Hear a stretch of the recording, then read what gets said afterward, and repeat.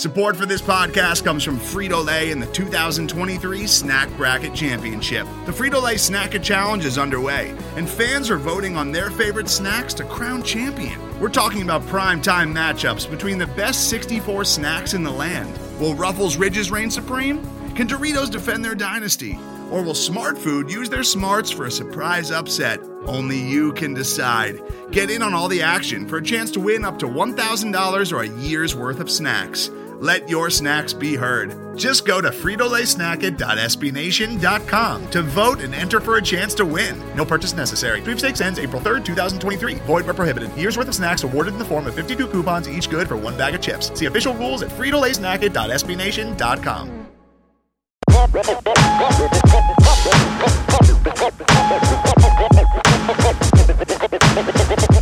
Hey, this is Power Card, aka Project Pat, and you're listening to the Baltimore Beatdown Podcast, the best Ravens podcast on the planet.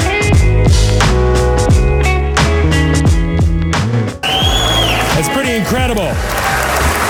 In fact, it's LaMarvelous.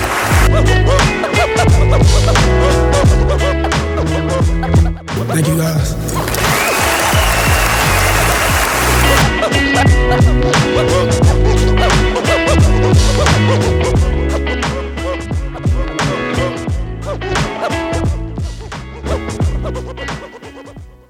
All right, welcome on back to another edition of the Baltimore Beatdown Podcast. It is Wednesday, May 6th, currently Tuesday, May 5th.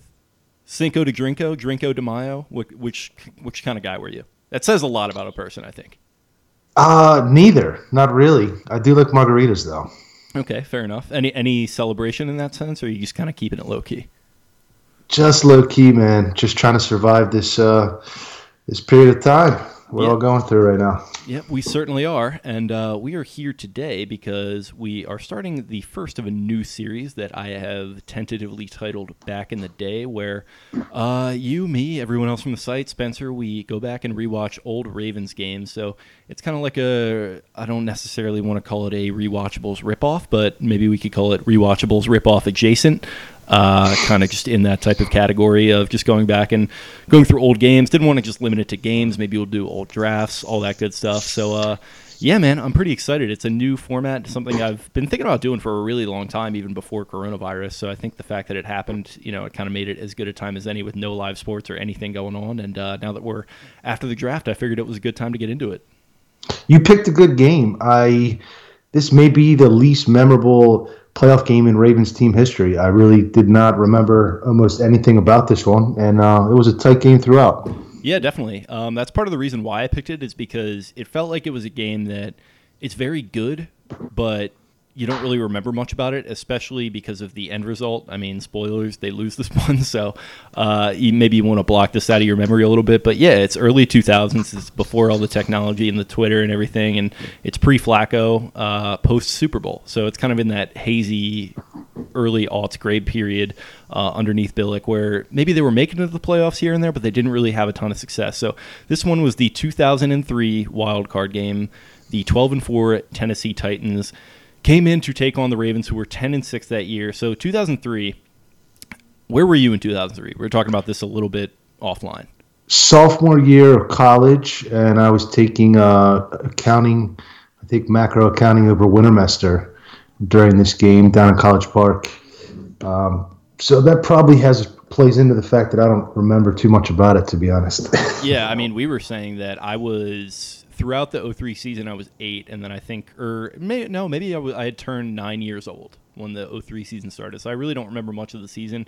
Don't even know if I really watched this game. I was living in South Carolina at the time, so I wasn't 100% in on the Ravens quite yet. It was kind of a confusing way to grow up, moving back and forth between the two states, as I've talked about before. But yeah, so 03, I mean, as much as we kind of talk about that, it was sort of a monumental year for them, because it's a draft class that includes Kyle Bowler, Terrell Suggs in the first round, and then fourth round you get Jarrett Johnson, and then they also got Ovi Mughelli that year, the fullback, who was I think an All-Pro with a couple other teams. I don't know if he did a ton for them, but that's a pretty good draft class. Mahaley, yeah, he was. I think it was the Falcons. This was really a transitional time in Ravens history. Obviously, they won the Super Bowl in 2000. And that Super Bowl run was really fueled by a lot of veterans that they had brought in, a spending spree. I know the Ravens aren't known to dip their toe into free agency, but they really did. And then in 2001, they had a salary cap purge. They released Shannon Sharpe, Rod Woodson, Rod Burnett, Tony Siragusa, Sam Adams, lost Jamie Sharper to the Texans in the expansion draft, as well as Jermaine Lewis.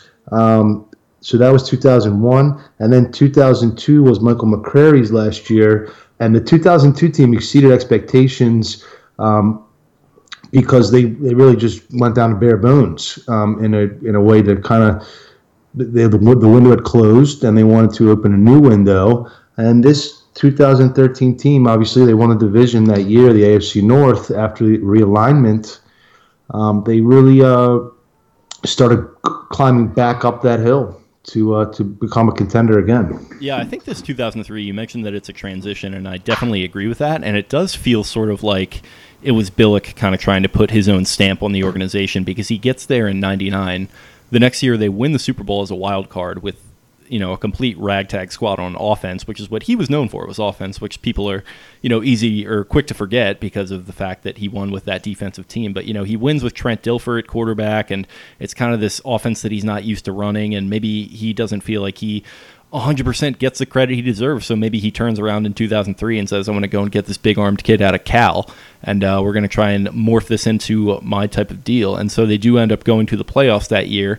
It wasn't really as a result of Kyle Boller's play, though. Do you remember Kyle Boller's season in 2003 very well? Not off the top of my head, but I did do a little research, and it looked like he started, I think, the first 9 games or so. I think 8. Until 8 games, and then Anthony Wright took over. He led a amazing comeback against the Seahawks. I do remember that game, and then Wright just kind of took off from there. Bowler, man, what an anchor he was on the franchise. They wasted a lot of good years, awesome defenses with him under center. Just one of those guys that had all the physical talent, like the throwing 70 yards on his knees or whatever is something that kind of got brought up a lot, and how he could hit crossbars and stuff from these weird angles with his arm. But he was pretty bad in college, to be honest, too, which is kind of a interesting thing to have happen when you're such a high draft pick. I think Chris Sims talks about a lot how he kind of wanted to go to the Ravens, and he was pretty convinced they were going to pick him in maybe the late first or some point during the second round, maybe by trading or something like that. And he was like, yeah, I was just straight up way better than Kyle Boller. Everyone who was playing in college that year kind of agreed that he wasn't very good. He was just a physically talented guy, and that's kind of what got him drafted. And maybe that comes across as sour grapes, 15, however many years later. But yeah, at the time, they go and get him. They wanted to make him the face of the franchise, and you'll do desperate things when you're looking for a quarterback, and that definitely is what happened to them. But yeah, he starts those first 8 or 9 games, whatever it was, goes down with a thigh injury against the Rams. It said he, at that point, had a 7 to 9 touchdown to interception ratio, which is sick, and the Ravens were 5-3 with him playing that way. Yeah, not great. He just, I don't think he necessarily had the mental acumen to really thrive as a quarterback. That proved out throughout his career. And although he did have a big arm, he wasn't accurate in a lot of ways. The other thing that really struck me about this team, what a homegrown. I mean, almost the entire 3 deep was homegrown.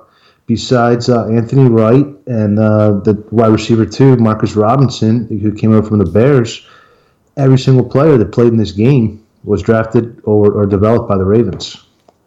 Yeah, and some of them, they were definite what-if guys that we're going to get into, like Travis Taylor. We're probably going to talk about who was a draft pick by them that was a promising guy athletically, but maybe just wasn't kind of putting it all together. Heap was pretty much in his prime at that point. He had got drafted 2 years earlier, I think, so he was pretty much in full force. But you mentioned Anthony Wright, undrafted free agent out of South Carolina in 1999. So he starts with the Steelers as a UDFA, goes to the Cowboys, actually sees a little bit of action, I think under head coach Dave Campo. And I don't know who it was with that he was kind of battling for that starting job, but they decided against going with him, and they released him to allow him to go somewhere else to try and become a starter. Goes to the Ravens practice squad in 2002, makes their final roster, I believe, in 2003, and then when Bowler gets injured, he steps in to that Rams game, I think. And then the next week, his first start is a loss to the Miami Dolphins. Do you want to guess the score? Lost to Miami Dolphins 12-9. 6-9. 6-9. Yeah. That's a nice number. Yeah, it is. And it's just even funnier because you mentioned that big comeback against the Seahawks. So it's a tough scene with Miami game, but he goes in there into that Seahawks game. He fires 4 touchdown passes, forces overtime at 41. Stover finishes it off with a field goal. I was talking about this on Twitter the other day when I was doing research for this. It was just one of the all-time regular season games. We're maybe going to have to go back and watch that for this format at some point because it just looked awesome. And the scene in the locker room afterwards was great too, right? It was just completely fired up. It was on the day of his daughter's birth too. So pretty great day for him. Oh, no kidding. No kidding. I think it was 4 touchdowns in the fourth quarter to come back. Yeah, I think all to Robinson. And Robinson was his collegiate teammate with the Gamecocks, so they had that camaraderie. That was exciting. Yeah, definitely. For sure. So they go on, they win 5 of their last 6 with Wright starting. They go 10-6, and first ever division title in franchise history, 2003. Yeah, what was it? 2002, I think they realigned the divisions, because before that, the Ravens were in the Central. And that was 5 teams, right? Yeah, it was 5 teams, and it was Tennessee and Jacksonville were kind of the top dogs in the Central when the Ravens were the first few years there, and then they realigned, and the Pittsburgh obviously became their rival immediately, but I guess it was the second year after they realigned. Yeah, maybe. Was 03. Yeah, so, like we mentioned, they're 10-6. They play host to the 12-4 Tennessee Titans, really good team. They were the wild card to the Indianapolis Colts when Peyton Manning was at the peak of his powers. And Steve McNair was still their quarterback, and he was the co-MVP of that season. Do you know who the other MVP was? Of 03? Yeah. Sean Alexander? No, so he split it with Peyton Manning. Same division, okay. Same position. Isn't that pretty crazy? Like, can you imagine that happening today? No, absolutely not. I guess they split the series that year. That's kind of odd. Yeah, something must have happened, but they split it, and then the Associated Press writes, Manning and McNair led their team to 12-4 records, with Manning's Indianapolis Colts edging McNair's Tennessee Titans for the AFC South crown by winning both games against the Titans. There you go. But they deadlocked for MVP. It is great, McNair said. My words can't express how I feel being co-MVP with another great quarterback like Peyton. It's very emotional for me right now that people look at me as being one of the top quarterbacks in the NFL, one of the top players, and a co-MVP. Manning naturally felt the same way. This is such a tremendous honor, Manning said. Obviously, you look at all the former winners, it really is an honor to be on the same list and to have such great teammates and coaching staff that allow me to go out and make plays and to be sharing it with Steve, a player I have the most respect for and who has had a tremendous year, and to be ahead of guys like Tom Brady, who's a friend of mine, and Jamal Lewis, a former teammate of mine at Tennessee, who easily could have been there as well. It's tremendous. Oh, true gentleman. True gentleman. Yeah, Jamal was right up there, right? This was his big 2,000-yard season. I think a large percentage came against Cleveland, 2 massive games, but he was a horse behind that big, strong offensive line they had. Yeah, he was, and he was definitely help carrying them because Wright did a good job as a game manager, but didn't necessarily carry the offense. Jamal was definitely the linchpin, and like we mentioned, Heap and some of those receivers are doing a nice job. But yeah, I mean, back to the Titans, you still had, obviously, McNair we touched on as the MVP. Eddie George getting a little bit older, but still effective. Titans D was nasty. Yeah, the defensive front, Kevin Carter, Hainsworth, Javon Kearse, and I think he was a little past his prime, but he doesn't get enough due. He was a super freak. He was kind of, before Julius Peppers, kind of that prototype edge rusher. And obviously Samari Rolle on the back end. Think about this. Ozzie ended up picking up later after this game McNair, Derek Mason, and Samari Rolle. So obviously he admired this team that Tennessee had put together. I kept doing double takes when I was watching it because like it's in that time period where it's a little nebulous and you're like, oh wait, Rolle was on the Titans at the time. Like Mason wasn't with the Ravens yet. Like McNair was still with, like, you know, it's just kind of one of those funny things where Ozzie did sort of I think he maybe saw in the Titans what he had built with the Ravens, with that first Super Bowl winning team. He kind of liked the toughness, so he wanted to emulate that a little bit. So he went and picked those guys up later on. But yeah, a lot of shared heritage between the team with these two, or between these two teams with these players. But getting into the game, so Ravens led by Wright and Jamal Lewis on offense, like we mentioned. On D, you got the usual suspects with Ray and Ed and everyone, but it also features a lot of guys outside of just them who we're going to get to at some point. And I mean, just getting into the game, so January 3rd, 2004. Any guesses as to the number one song on the charts? I feel like it's kind of an easy one. I have no clue. 2004? Yep. I don't know. Maybe something from 50 Cent? Hey Ya by Outkast. Okay. I say that's easy because like that was just so overplayed. It was like when I was in elementary school and that like song appeals to like younger kids, so like they would play it at all our like functions and stuff, and I probably heard that song way more times than I would care to admit. But it was kind of tough to find like historical stuff for this exact month, but I think exactly 1 month later on this date, Mark Zuckerberg creates the website The Facebook for use by Harvard students. Certainly an impactful occurrence there. Yeah, definitely. Not sure how it totally relates to this, but I wanted to give some historical context. And this game was pre-Facebook, so there you go. But yeah, let's jump into the game. And the NFL's most valuable defensive player, Pro Bowl linebacker, number 52, Ray Lewis.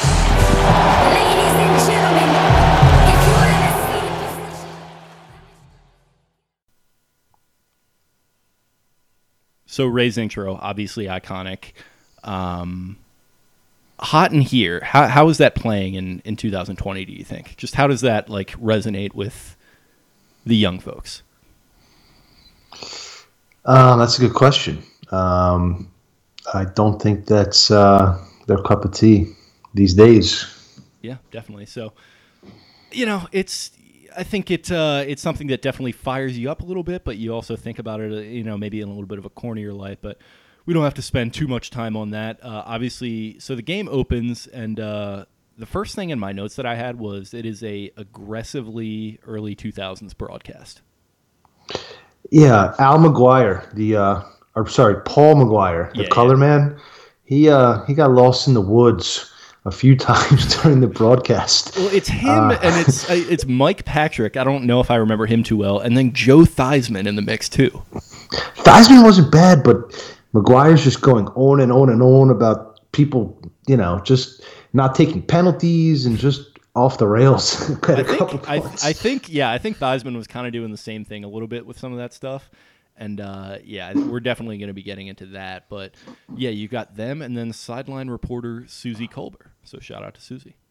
Susie, remember her at her moment of fame with Joe Namath? Yeah, I mean, who could forget? She certainly hasn't, unless maybe she's gone to some sort of hypnotherapist. I wouldn't blame her.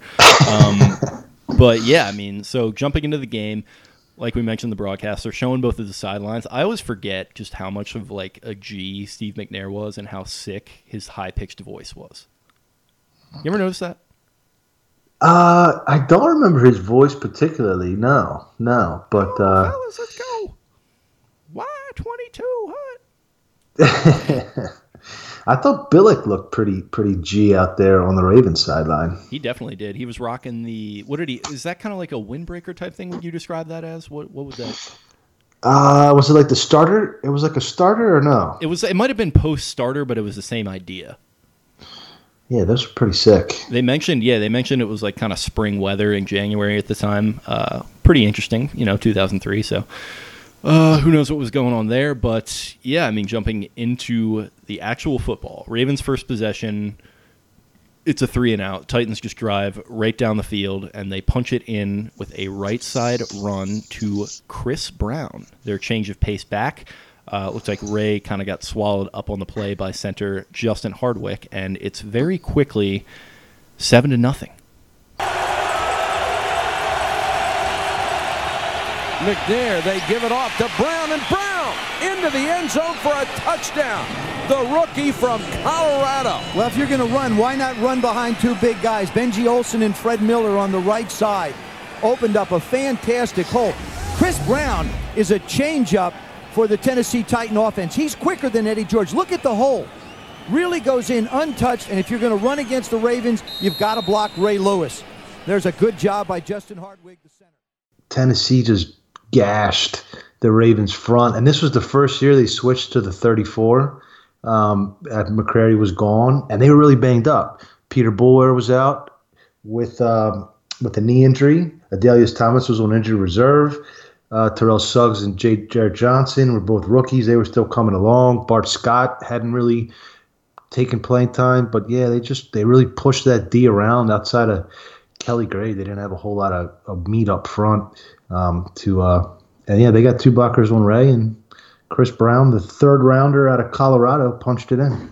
Yeah, I mean, Kelly Gregg actually did stand out, I think, on that drive, and I was just immediately reminded what a big man he was, and he was given, they said, a 5-year contract extension, and I just got to imagine that was triggering you watching it. Yeah, I guess a little bit.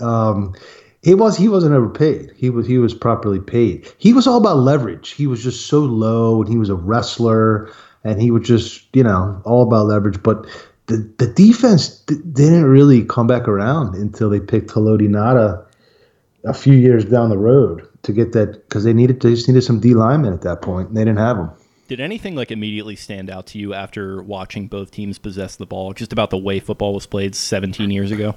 Oh yeah, it was just 3 yards in a cloud of dust. I mean, not 1960s style, but maybe 4 yards in a cloud of dust.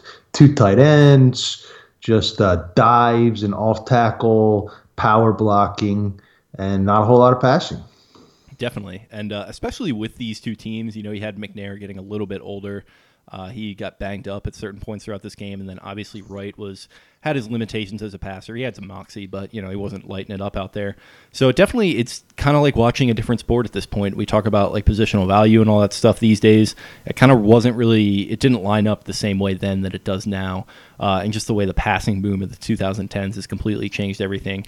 But it is, I think, pretty fun to watch because it's a different type of chess match where it's okay, I don't know if my quarterback is going to be Patrick Mahomes running around back there converting 3rd and 13s with just this rocket arm. I've got to play field position. I've got to, do things a little bit differently than the way we're used to seeing them. So from that aspect, I think I enjoyed it.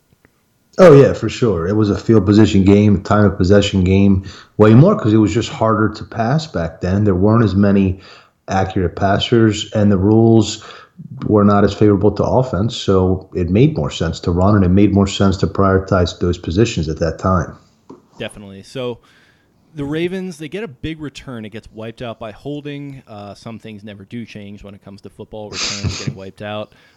So they go 3 and out again on a drop by Heap, and then a nice return by, you mentioned, Derek Mason, who was returning punts for them, which I didn't ever really remember him having that aspect of his game.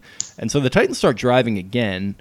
They're getting some pretty nice plays together, but then all of a sudden the game flips. And how does it flip?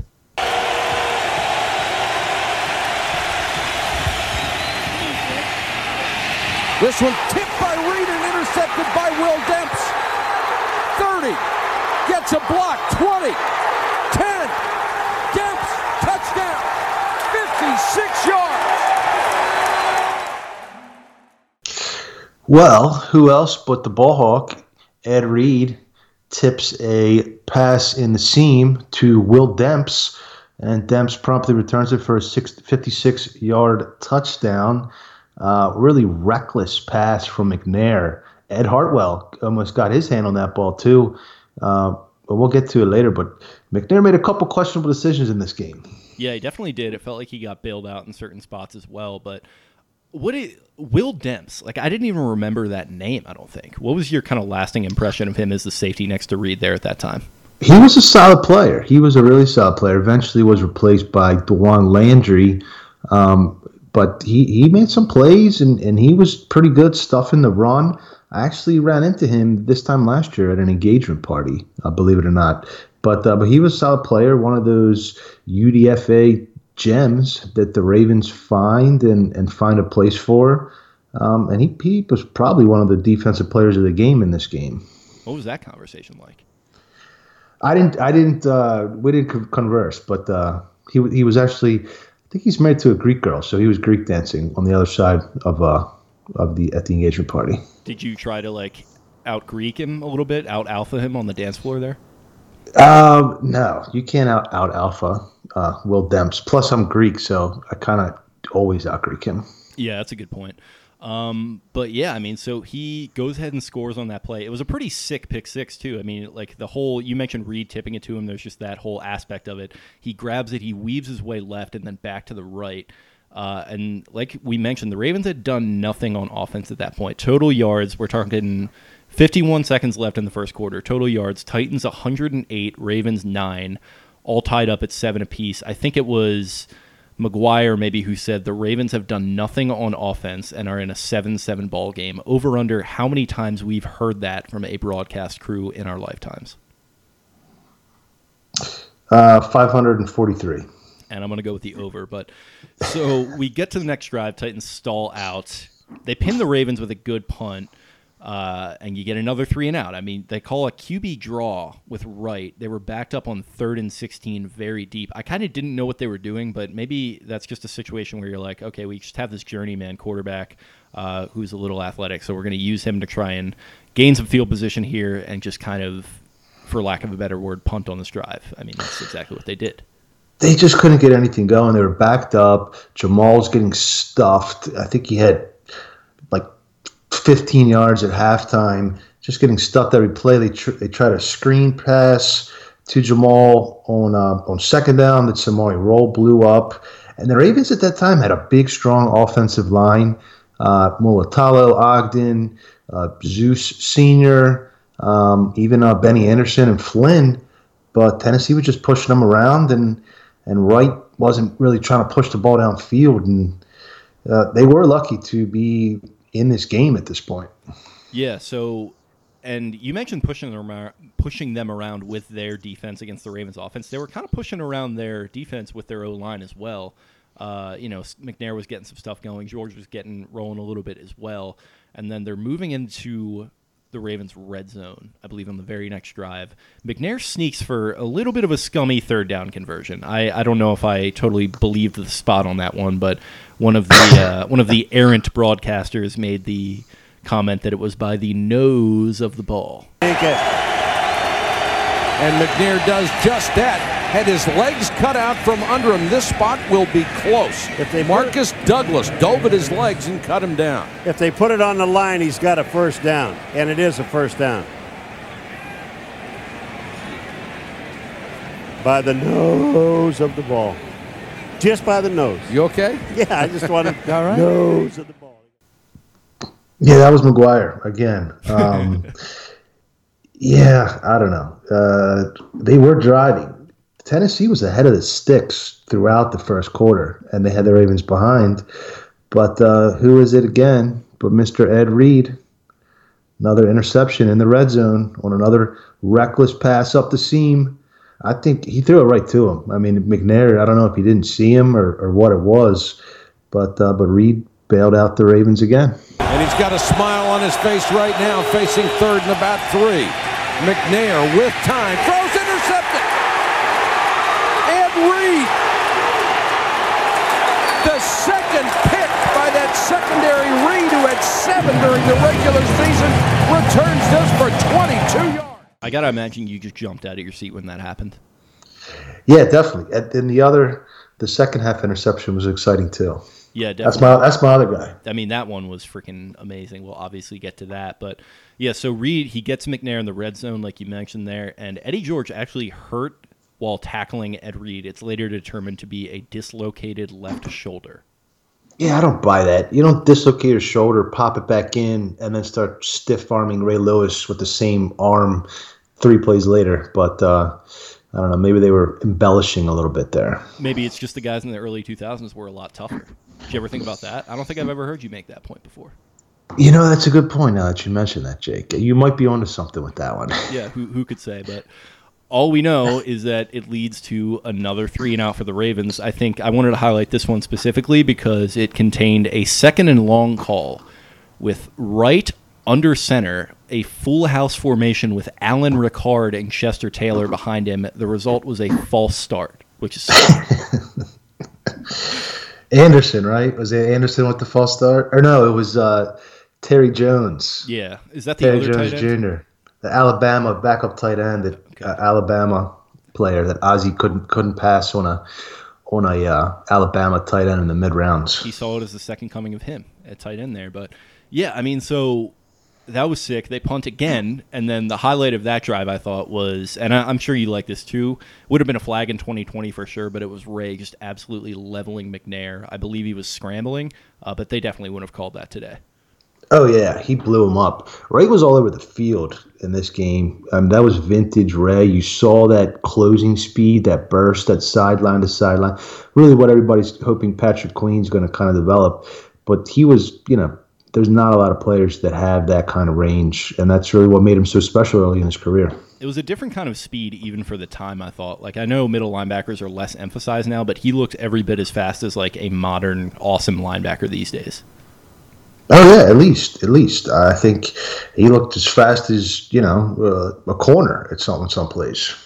Yep, definitely. And so they're 3 and out after that. They punt back to the Ravens, so a lot of punts to start this one off. But Anthony Wright really starts to get things going on this drive, picks up a first down, I think first to Travis Taylor, next one to Heap, and you love to hear those Heap chants going pretty strong.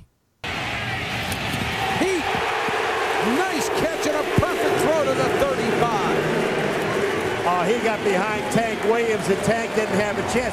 You talk about the perfect throw. This throw by Anthony Wright to Todd Heap was right on target. It's to the outside. Tank Williams is number 25. Here comes the ball up over the top. Look, the linebacker can't get up. Look where Tank Williams is. He's to the inside. Heap is to the outside. That's the perfect throw. Yeah, Heap had a tough start to this game.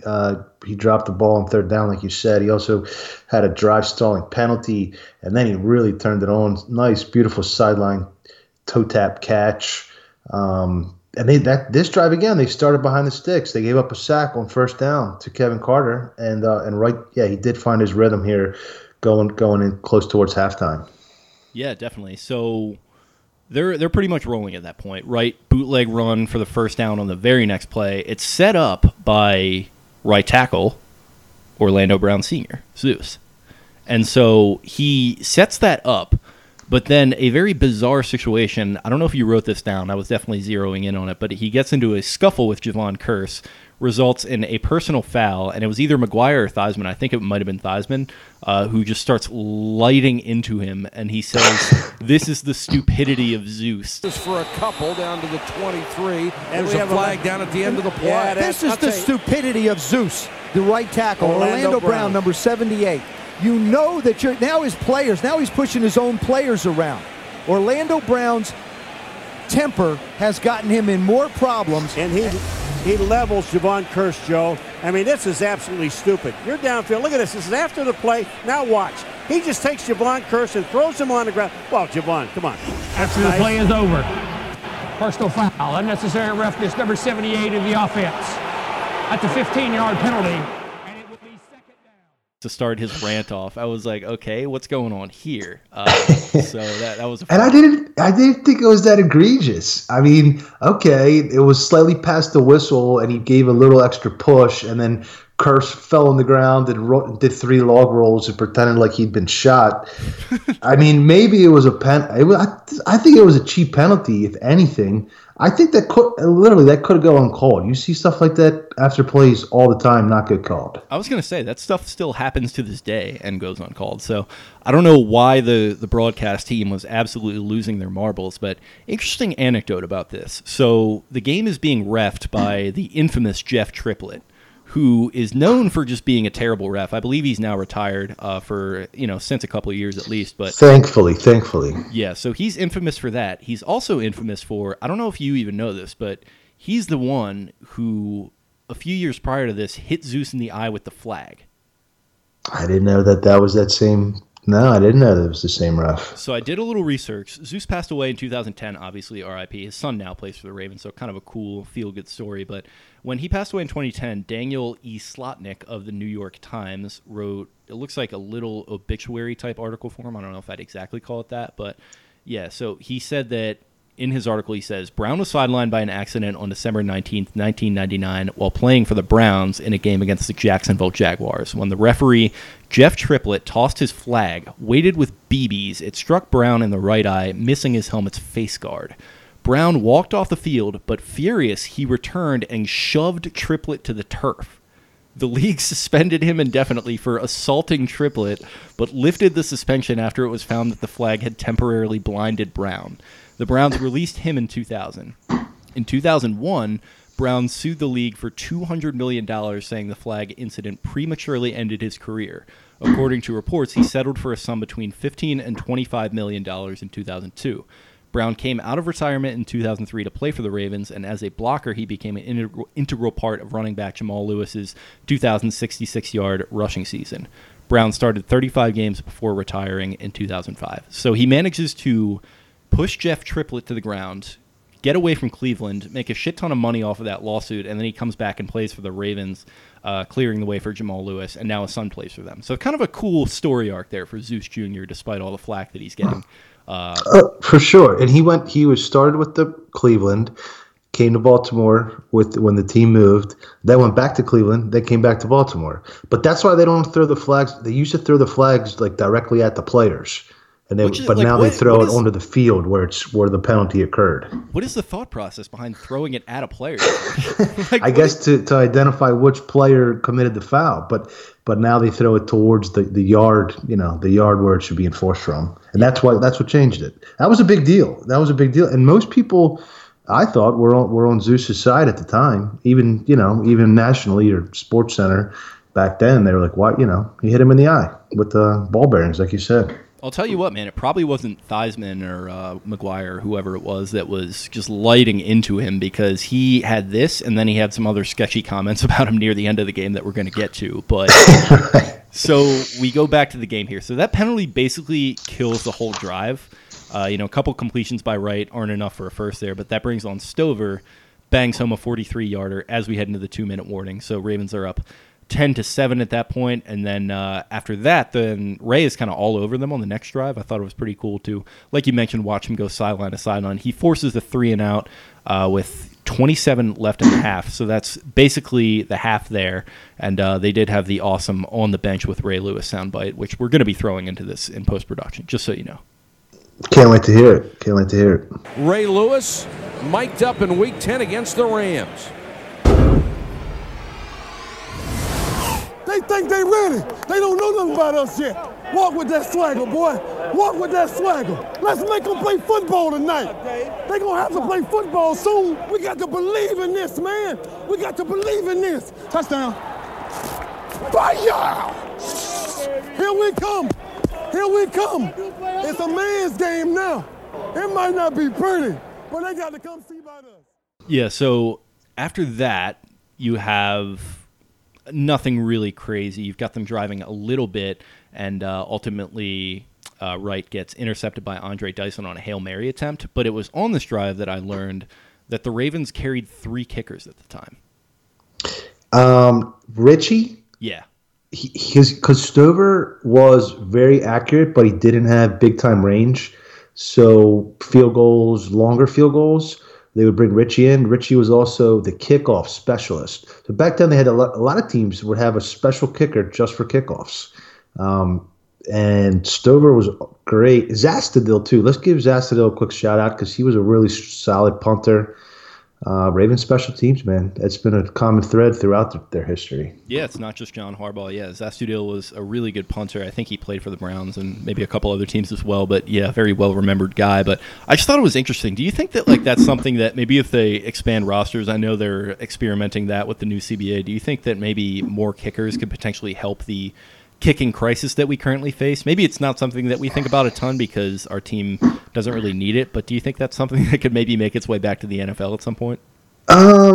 I could see maybe some teams carrying 2 kickers, not necessarily a kickoff specialist because they've changed the kickoff rules to prevent injuries. So that's not really that important anymore. But yeah, some of these teams that maybe they could go a hot hand kicker, or you get kick them till you miss, and then the other guy comes in and tries to finish them off. It's kind of crazy to think that they can't find 32 decent kickers in the whole world, but who knows? Well, we were saying that about quarterbacks 5 years ago, and it looks like we're maybe getting to a critical mass point with them. So maybe Matt Nagy gets a hold of this, he starts carrying 3 kickers, and then that just starts a whole new revolution. So, I guess we'll see. But yeah, I mean, that was the half. It was like we were kind of talking about. It was pretty much dominated by the Titans until that Demps pick, and then the Ravens offense, I guess, starts to feed off that momentum. They get going a little bit, and they actually go into the half with the lead, 10-7. They come back out. The stats are evening it out a little bit. Ravens kind of can't really get anything going on offense to get the half started. They give it back to the Titans. Titans are getting their run game going to a pretty good degree, and then that sort of lulls the Ravens defense to sleep, and I feel like that is sort of what opened up the Titans' first air touchdown, which was a deep shot to Justin McCairns, who just absolutely mosses Gary Baxter, walks in untouched, and the Titans go up 14-10 with 7:53 left in the third. McNair with time, wants it all. McCairns! Touchdown! Oh, did he do a nice job of playing the ball. Gary Baxter just basically ran himself right out of the route and coverage. Yeah, Baxter just didn't. He just lost the catch point. McCairns was a playmaker back then. Baxter, I thought, was a solid player for the Ravens too. He was a second-round pick. He ended up leaving for Cleveland when his rookie deal expired for a pretty big payday. He was a pretty good-sized corner. He could tackle. He had some length to him. Ravens defensive coordinator at the time, Mike Nolan, he's been kicked around the league quite a bit. This wasn't his best game, I didn't think, but just thought that was an interesting note. He is currently the Dallas Cowboys defensive coordinator. He was so he went to San Francisco to be the head coach after this tenure, I believe. And that is when he was experimenting with wearing the suits on the sideline to honor Vince Lombardi. What were your thoughts on that? Why not? I don't know. I think his dad coached in a suit or something like that. I don't have a problem with people being respectful. I like that, personally. Yeah. I think it's kind of, it's just very, like, football guy, like, kind of funny. Like, I'm going to wear a suit and just, like, do weird shit on the sideline. But, yeah, it was kind of cool to see, like, a different guy in there because pretty much as far back as I can remember, Rex was the first guy I really remember at defensive coordinator. Was he the year after Nolan went to San Francisco, or was he a little bit later, Rex? I believe so. He took over. Rex was a D-line coach.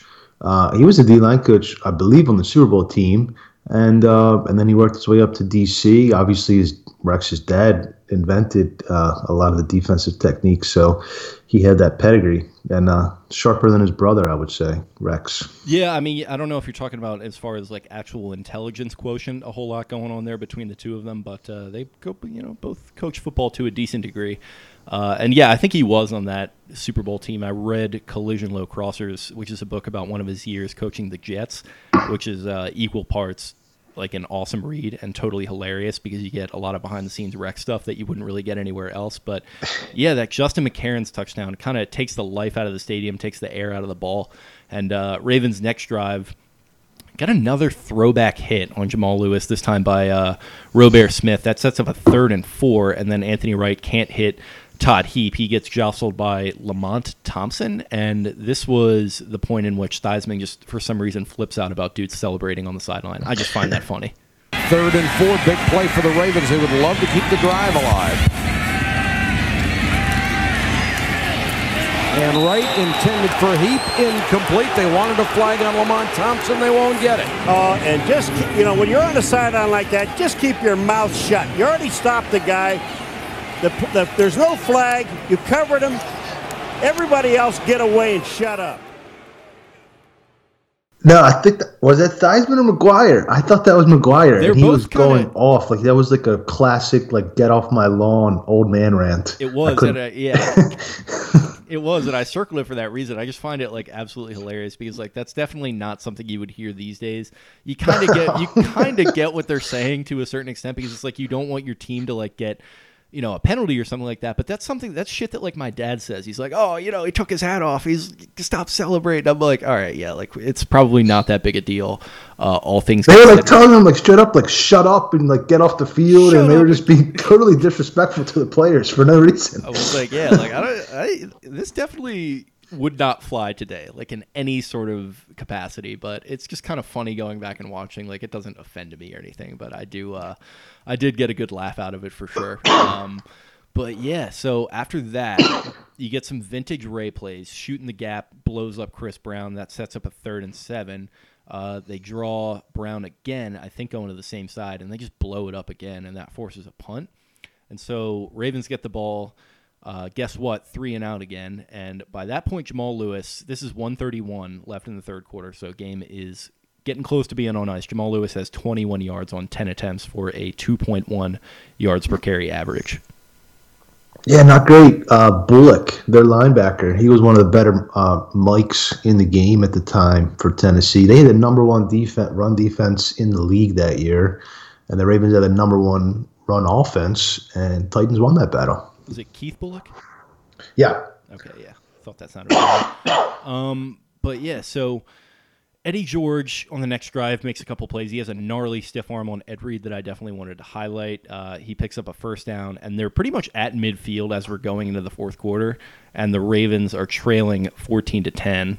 So looking maybe a little dire with the way that the Ravens offense is looking, but heading into the fourth quarter, you see McNair's left ankle is taped up, and Theismann is actually right about him being hurt. He had been speculating on that a little bit. I think a lot of injury speculation. The whole game, the announcers are just speculating about injuries. He's like, I think this guy is hurt. I think that guy's hurt. It's like, okay, well, maybe wait a little bit on that because, I mean, it's different now because like you get like people tweeting about it, and that would just completely blow everything up out of proportion. But yeah, it was definitely like, what's going on? But Neil O'Donnell is the backup, who they mentioned in the broadcast that they found on a golf course, in addition to Gary Anderson as their kicker, who they found, I don't even know where they said, it was some obscure location, but Neil O'Donnell's kind of strapping his helmet on a little bit, and they're kind of speculating if he's going to go in. By how many points do the Ravens win if Neil O'Donnell had to go in? I don't think they blow him out. O'Donnell was pretty good. He had some good he definitely beat the Ravens at least a few times when he played for the Steelers. Okay, maybe I'm misremembering him a little bit there, but anyways, you get a 3rd and a mile, as Mike Patrick says. I always love when they incorporate the different distances, especially the early 2000s guys, but McNair gets chased down by rookie Terrell Suggs, and he throws it away, and then they have a great punt, the Titans do, that pins it at the Ravens 2, and that's where the fourth quarter starts to get a little bit controversial. So you've got right in the end zone, Theismann or McGuire, whichever one of the two, is like freaking out about how he'd probably throw it deep, and the play-by-play guy is kind of like, no, don't do it. So they're like literally just commenting on the play, like, what should they do? It's like, what do you guys do? Like, just comment on the game. And so they do throw it deep. Wright goes over the middle to Todd Heap, winds up incomplete, but the defender is kind of all over him. And you can maybe have called it face guarding. You could have called it interference. The broadcast initially notes that he would have been interfered with if the defender didn't touch the ball. They walk that back because the replay shows that the defender clearly held him and interfered with him, and it also shows that he didn't touch the ball, so it was just a bad call in general. The Ravens now have to start at their own 2. I'd throw it up. I'd throw it up. And he's back to throw from the end zone. Heap. And the crowd wants a flag, and they get it. As Heap was kept from the ball by Peter Sirmon. It's not face guarding, but you can't run into the receiver and prevent him from catching it. Well, I'll tell you, now wait a minute. They're talking this thing over again, but it's Peter Sirmon. They're going to call offensive pass interference. They're thinking about making this offensive pass interference. No, there they go. The pass was touched by the defender before the contact occurred. Therefore, there is no pass interference. It is 2nd down, incomplete pass. Whoa. Okay. Yeah, I didn't get that. Yeah, so they threw the flag, and they were marking it off, and it was a pretty good. I mean, it took them to like the 25-yard line or some 30-yard line from the 2. How can the same man that's doing the interfering also be the one that tips the ball? Like when you see that now, it's usually a D lineman gets his hand on the ball or something like that. I don't know if I've ever seen the safety holding with one arm, tipping the ball with the other, and that not being a penalty. Yeah, that's another thing my dad is big on, is like yelling at a guy to get his head around. And the defender definitely did not get his head around there at all. It was pretty bad. I think it was the linebacker Sermon maybe was covering him. But ultimately, it actually didn't wind up mattering because you get a nice short run by Jamal. And then we keep mentioning Travis Taylor. He has a nice little toe tapper on the sideline to convert that third down. They get some breathing room. And another pass to Marcus Robinson after that is another first down. So they're starting to get into rhythm. And I did want to ask, as we get to this point, what is your perception of Wright and this offense and how they were probably playing week to week now, having watched them for like almost a full game? I think they were serviceable. It was just so run heavy. They couldn't really pass the ball much at all. And Wright had some good sharp throws in this game. He just didn't really look downfield too often, just not enough to open things up. Tennessee just stacked the box, and that was that. Yeah, I definitely asked that at this point because they pretty much almost lose the game on the very next play. Right, he kind of tries to go back to that same route to Marcus Robinson over on the left side, throws it, and Samari Rolle just jumps it for a pretty easy interception deep into Ravens territory, I believe around their 30. Consecutive first downs for the Ravens. Anthony Wright again, that one's intercepted. Samari Rolle. He picked this one off, and it's Titans ball at the 30. Yeah, not a pretty play by Wright. It's just when you think of it and where the Ravens have come with Flacco leading to Lamar, and then look back on the quarterbacking options they had, earlier in their history, it's night and day. It's crazy that they were picking between Anthony Wright and Kyle Boller to start a playoff game. I would say of Wright, like that whole story about him with the comeback and like playing pretty decent in this game, I think, compared to what you'd expect. He's kind of punching above his weight a little bit. Of all just like the random like Ravens quarterbacks from the early 2000s, he's probably the one I knew the least about, but I came away somewhat impressed by him sort of punching above his weight a little bit. Yeah, he was decent. I remember rooting for him to take Boller's job because he had a good amount of mobility.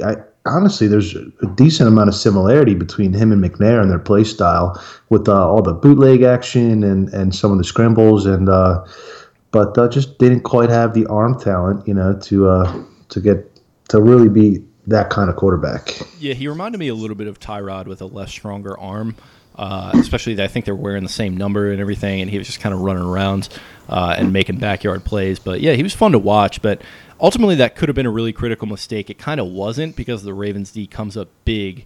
They force a 3-and-out there. And then Gary Anderson, 44 years old, I believe, their kicker, comes out rocking a single-bar helmet with no, like, face mask or anything. It's like the old-school helmets. I was like, all right, what is going on here? This guy looks like he's just, like, came straight out of, like, freaking Cheers, like the bar from Cheers or something like that, and he's just about to kick a field goal for them. Actually nails it, and they go up 17-10. Yeah, 45-yard field goal. And that one went through reasonably comfortably. Ray Lewis did everything he could to keep him out, but when they had good field position again. Yeah, definitely. So 17-10, probably 5 or so minutes left in the game at this point. And on the first play of the next drive, we talk about the injury speculation. Wright gets sacked by Albert Haynesworth. They start to speculate that he might be hurt. And it's like, oh, shit, are they going to have to like send Boller in or something? But he goes back out there and he responds by putting some plays together. He's throwing, I think, to Taylor and a couple other guys. And then pretty much out of nowhere, I think it was like in the I formation or something, but the biggest play of the game probably. 2nd and 10. Wright launches it again. This time for Todd Heap. Touchdown!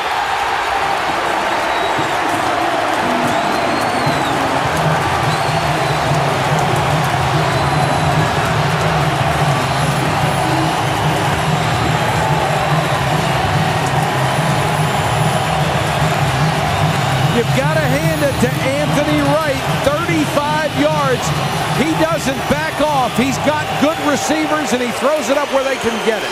What a great call by Matt Cavanaugh, the offensive coordinator. They got the matchup they wanted. Tank Williams on Todd Heap. They take that matchup against the corner, but when you get a young, strong safety who's 225 pounds, it's going to have to run down the field. Shoeless Todd Heap making the touchdown reception. Yes, sir. 35-yard touchdown to Todd Heap on a fade. Just high pointed the ball. He had taken a end zone shot to Travis Taylor on the previous play that Taylor had to turn into the defensive back to prevent an interception. This was probably their best drive of the game. Heap had a bunch of catches in traffic, moving the chains. And yeah, like you said, they recovered from that sack where Mulatalo got beaten, and that was a pretty ball to Heap from right. Heap was really in his prime. This was the prime time of Heap. I think he made the Pro Bowl either this year or the next year. He made a couple Pro Bowls in a row right there, and he was one of the best tight ends, obviously, around.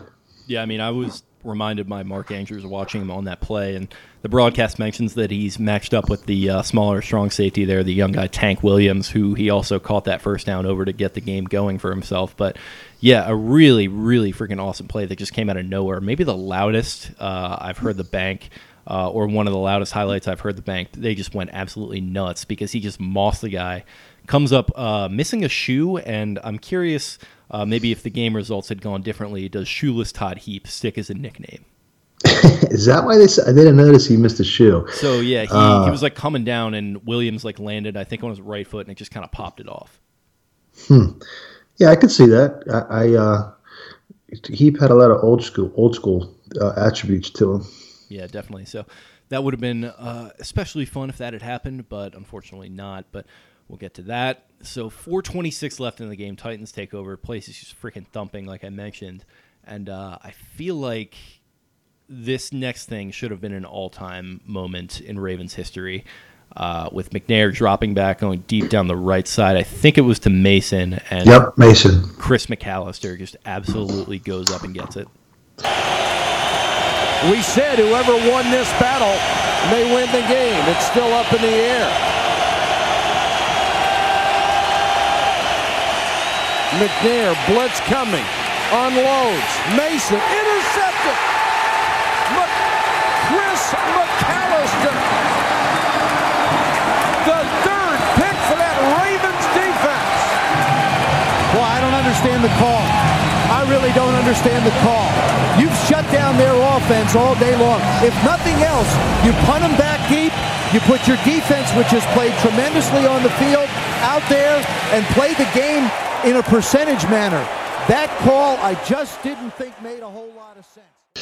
I mean, it was like a defensive back's version of the Odell Beckham catch that made Beckham famous. Just full extension, falling backwards, two hands on the ball, and just stole it. C-Mac was targeted, I think, twice in this game, the entire game.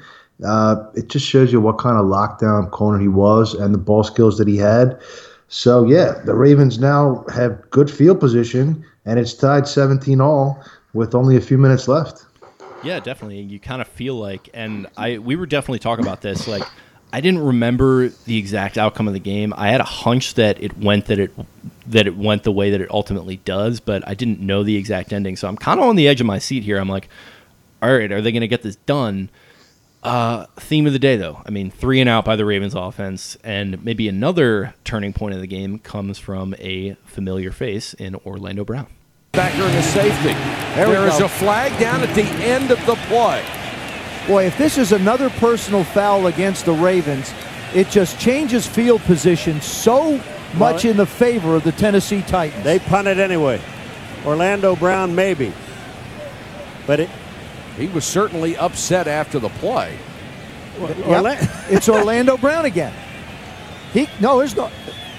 After the play is over, personal foul, unnecessary roughness, number 78 in the offense. Orlando Brown. That's a 15-yard penalty, and it will still be 4th down. What hits in his mind, he's going over to defend his player, Orlando Brown. Look at the tight end is thrown on the ground. by Javon Curse again, and he throws him on the ground again. That is so silly. Well, you gotta wonder, what is the value of a football player if he isn't smart enough to be able to play this game? I don't care how physically talented anybody is. They have to understand the rules of the game of football and not hurt their team. 2 critical mistakes by Orlando Brown. Backs him up all. Yeah, another roughness on a late push. I think one of the Titans defenders was it Chester Taylor? Somebody pinned on the ground, and Zeus came over to get him off. And of course, Triplett, now that you reminded me, his nemesis, drops the flag and backed him up again. Yep, and you get whichever one it is, McGuire, Theismann, it doesn't matter. Just going off on him about how, like, it doesn't matter about the physical talent that you have, and we'll get the soundbite in there. It doesn't matter, like, the physical talent that you have if you don't have the intelligence to play this game. That was I was going off on him. I was hearing that. I was like, man, did he like do something to this guy? Like, what does he have against him? Like, I don't understand. And I actually Googled like Joe Theismann, Paul McGuire, Orlando Brown, and I couldn't find anything. But man, they were just not letting him off the hook on this one. So, like, what's the point of having a guy like this on your team and like all kind of stuff? I think they were a little rough on Zeus. I didn't think either of those penalties were that bad. I really didn't. No, I mean, they were like, I guess you could maybe say like, okay, you got to keep a cool head here in that spot. That's not the time for that. But they were like treating it like he had just done something real bad to them that I'm probably not going to speculate on any further. So they lose some pretty decent field position. They have to punt it away. I think it winds up around midfield. And so Steve McNair, 16 game-winning drives in fourth or overtime heading into this drive. Are you kind of nervous rewatching this? Because like I mentioned, I kind of was. I remembered that the Ravens did not emerge victorious, but I didn't remember exactly how it happened. No. Yeah. So how it does happen, it's a check down to Eddie George. He almost gets a first, heading to midfield, and then they almost bungled it. Like they had a couple plays going backwards. They sort of Harwell had a tackle for loss there. Yeah, and it looked like, so we mentioned Gary Anderson. They just pulled him off a golf course. He's 44 years old. He's got the stupid helmet, and it's a 46-yard kick. And it looks like it's going to be kind of a difficult one for him. I think Theismann said that he pretty much just predicts that it's not going to be good and that the Ravens are going to be taking a knee after that. And it's like, okay, man, maybe like don't jinx them. But ultimately, Anderson kicks it. It is good, and the Ravens lose 20-17 after a couple attempts at a Hail Mary fall flat. Gary Anderson from 46 yards. It's good. It never looked like it had a chance. The 44-year-old kicker, the legend out of Syracuse, makes a huge 46-yard kick right at the very edge of his range. Just barely snuck it in. The key play on that drive was a busted coverage on Derek Mason. And I think Nolan kind of got caught there. The Ravens had a good dime back in Chad Williams at the time. And somehow he left his base defense in there. Mason got free for about 20 yards. And, Anderson just barely snuck it in by, like, the length of the football. It kind of reminded me of the Tucker Detroit Monday night kick, where it's just literally a foot lower or a foot more to the right, and you're not winning that game. Yeah, absolutely. Right there. And then it would have gone to OT, and hypothetically, who knows? But the Titans did end up losing the next round to the Patriots. It was a tight game. I think it was a 3-point game, 17-14, and New England ended up winning the Super Bowl that year. So Tennessee was, by degrees of separation at least, they were a strong team that year. No shame in having a tight loss to them. Yeah, definitely. I mean, the draw was tough. I mean, you've got this underdog at quarterback, like we mentioned. And, a 12-4 team with the co-MVP at quarterback. They're kind of only wild cards by luck of the draw of being in the same division with Peyton Manning and the Colts when they're just at the absolute height of their powers. So definitely a weird matchup, but I thought it was a really fun game to go back and watch for that reason, because it's two really good teams that are very well matched up with just strong rosters and kind of similar themes and styles in terms of how they're built. I just thought it was aesthetically a really cool game to watch. What would you say your kind of lasting memory from this one was? The Ravens just lost the trenches. I mean, that's really what it came down to. Who knows if Boulware or Thomas were healthy, Adalius Thomas, or if Suggs was, another year seasoning. I mean, Suggs was kind of invisible. He won Defensive Rookie of the Year, but I noticed him maybe once. Just lost the trenches. 4.1 yards per carry for Tennessee, 3.4 yards per carry for the Ravens. Tennessee had a 10-minute advantage in time of possession and 3 times as many rushing yards. So that was a story, I think. Yeah, definitely. I'm kind of curious about what happens with Anthony Wright if they win this game, especially if he does it with like maybe a game-winning drive in overtime or something like that. Does that kind of change the narrative surrounding him? Because after this season, he misses all of the next season with a torn labrum, I believe. He was recovering from that, so that's Bowler getting a shot. He comes back in 2005 and gets a chance to replace Bowler. I think with Bowler, getting injured, or maybe that was performance related, but he only goes 2-5. That was his last season in Baltimore. He bounces around a little bit more. He goes to the Bengals in 2006, and then the Giants in 2007. He actually makes the team as the third-string quarterback, and he gets a Super Bowl ring. Hey, all's well that ends well. Yeah, the Bowler started that entire 2014 season with a sterling 13 touchdown to 11 interception. The Ravens were 9-7 that year, just missed out on the playoffs. So they were right in contention. Like, it's just the defense was so good, but just couldn't pass the ball at all. I mean, 32nd in the league, like a few years running, It just makes it so egregious, and I've thought about this a lot in my life. It's like, hey, there's this dude named Tom Brady that like was a 5-year starter at Michigan that like won an Orange Bowl and was really awesome. Like maybe you could have grabbed him in like the 4th round or something, and that would have been nice. But they opted to go with Chris Redman in 2000, and he was actually on this team, Chris Redman. So good for him. Yeah, Louisville Cardinal. That's just like Lamar and Johnny U. There was a Johnny U connection to Redmond back then. And then Travis Taylor, too. Let's touch on him because I thought he played pretty well in this game. I always thought he was a little bit underrated. Not necessarily underrated, but maybe underappreciated. He went 10th overall in 2000. Jamal went 5th overall that year. And he had a massive game, I believe, for Florida in the bowl game, which kind of, he was kind of one of those late risers. He had some good moments for the Ravens, and you wonder what could have been if he had competent quarterback play, or maybe if he was like the number 2 or number 3 option, not necessarily the number 1 guy that drew the tightest coverage. I think when you talk about busts, Taylor is not necessarily up there with the really, the huge busts that some of the ones they've had.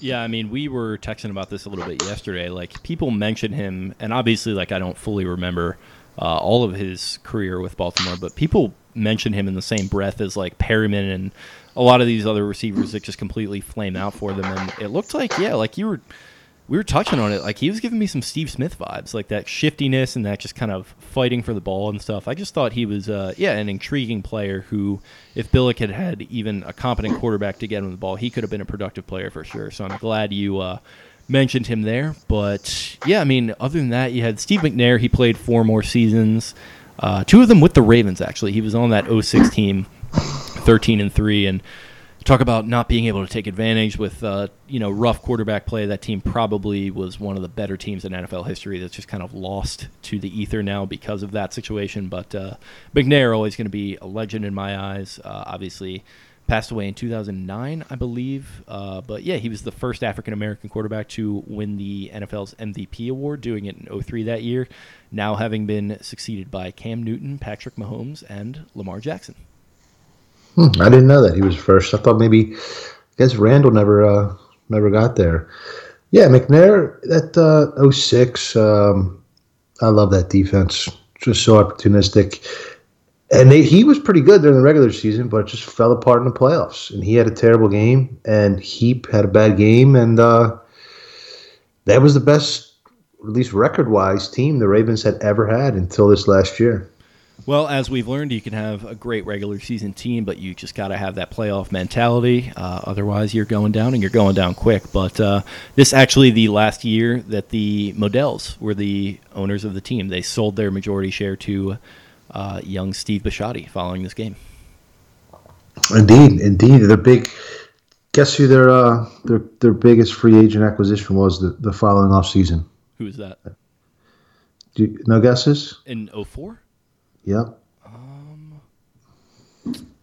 He wore number 37. Oh, Deion Sanders? Yes, sir. Prime time. Oh, God.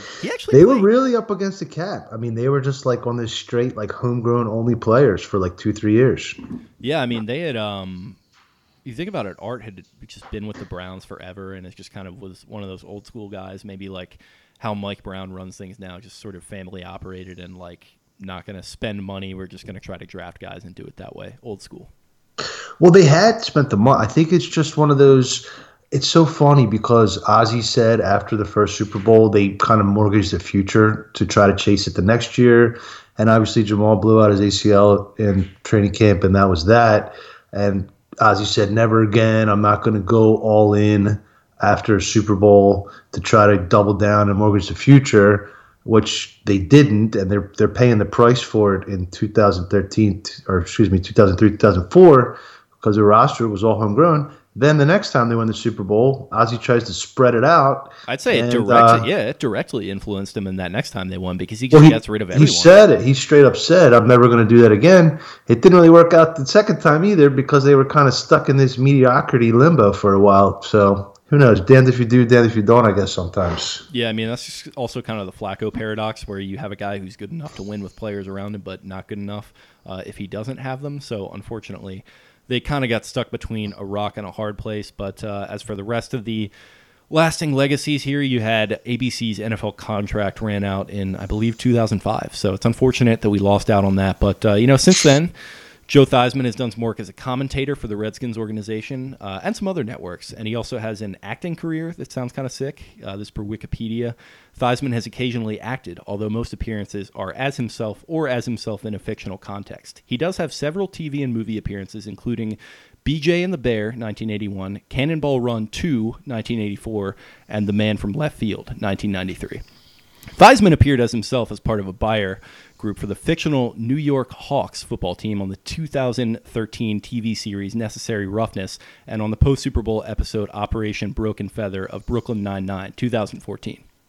His most recent acting appearances were in movies for the Hallmark Channel. In 2016's Love on the Sidelines, he appeared as the father of an injured professional football player. In 2019, he's still acting in 2019. In 2019's Snow Coming, he played an agent for professional athletes, in particular a professional football player.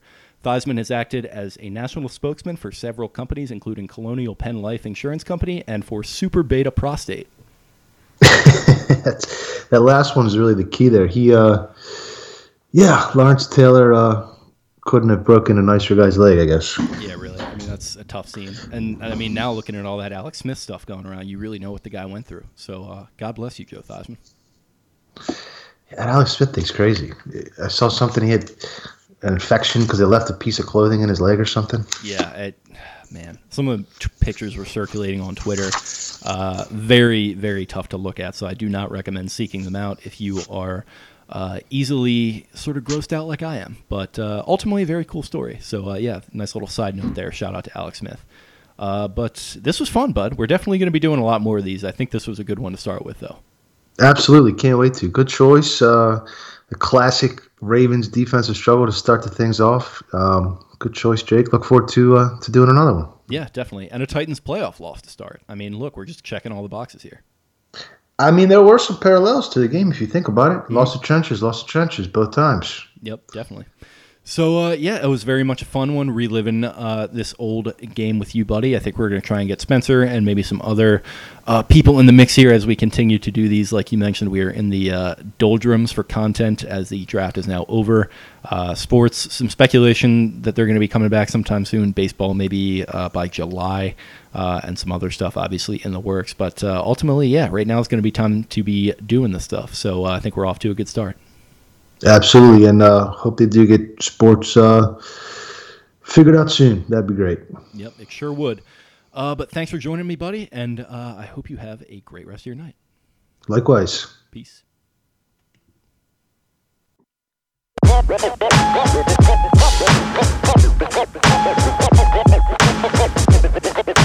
All right, thanks a lot. Appreciate you guys. See you later.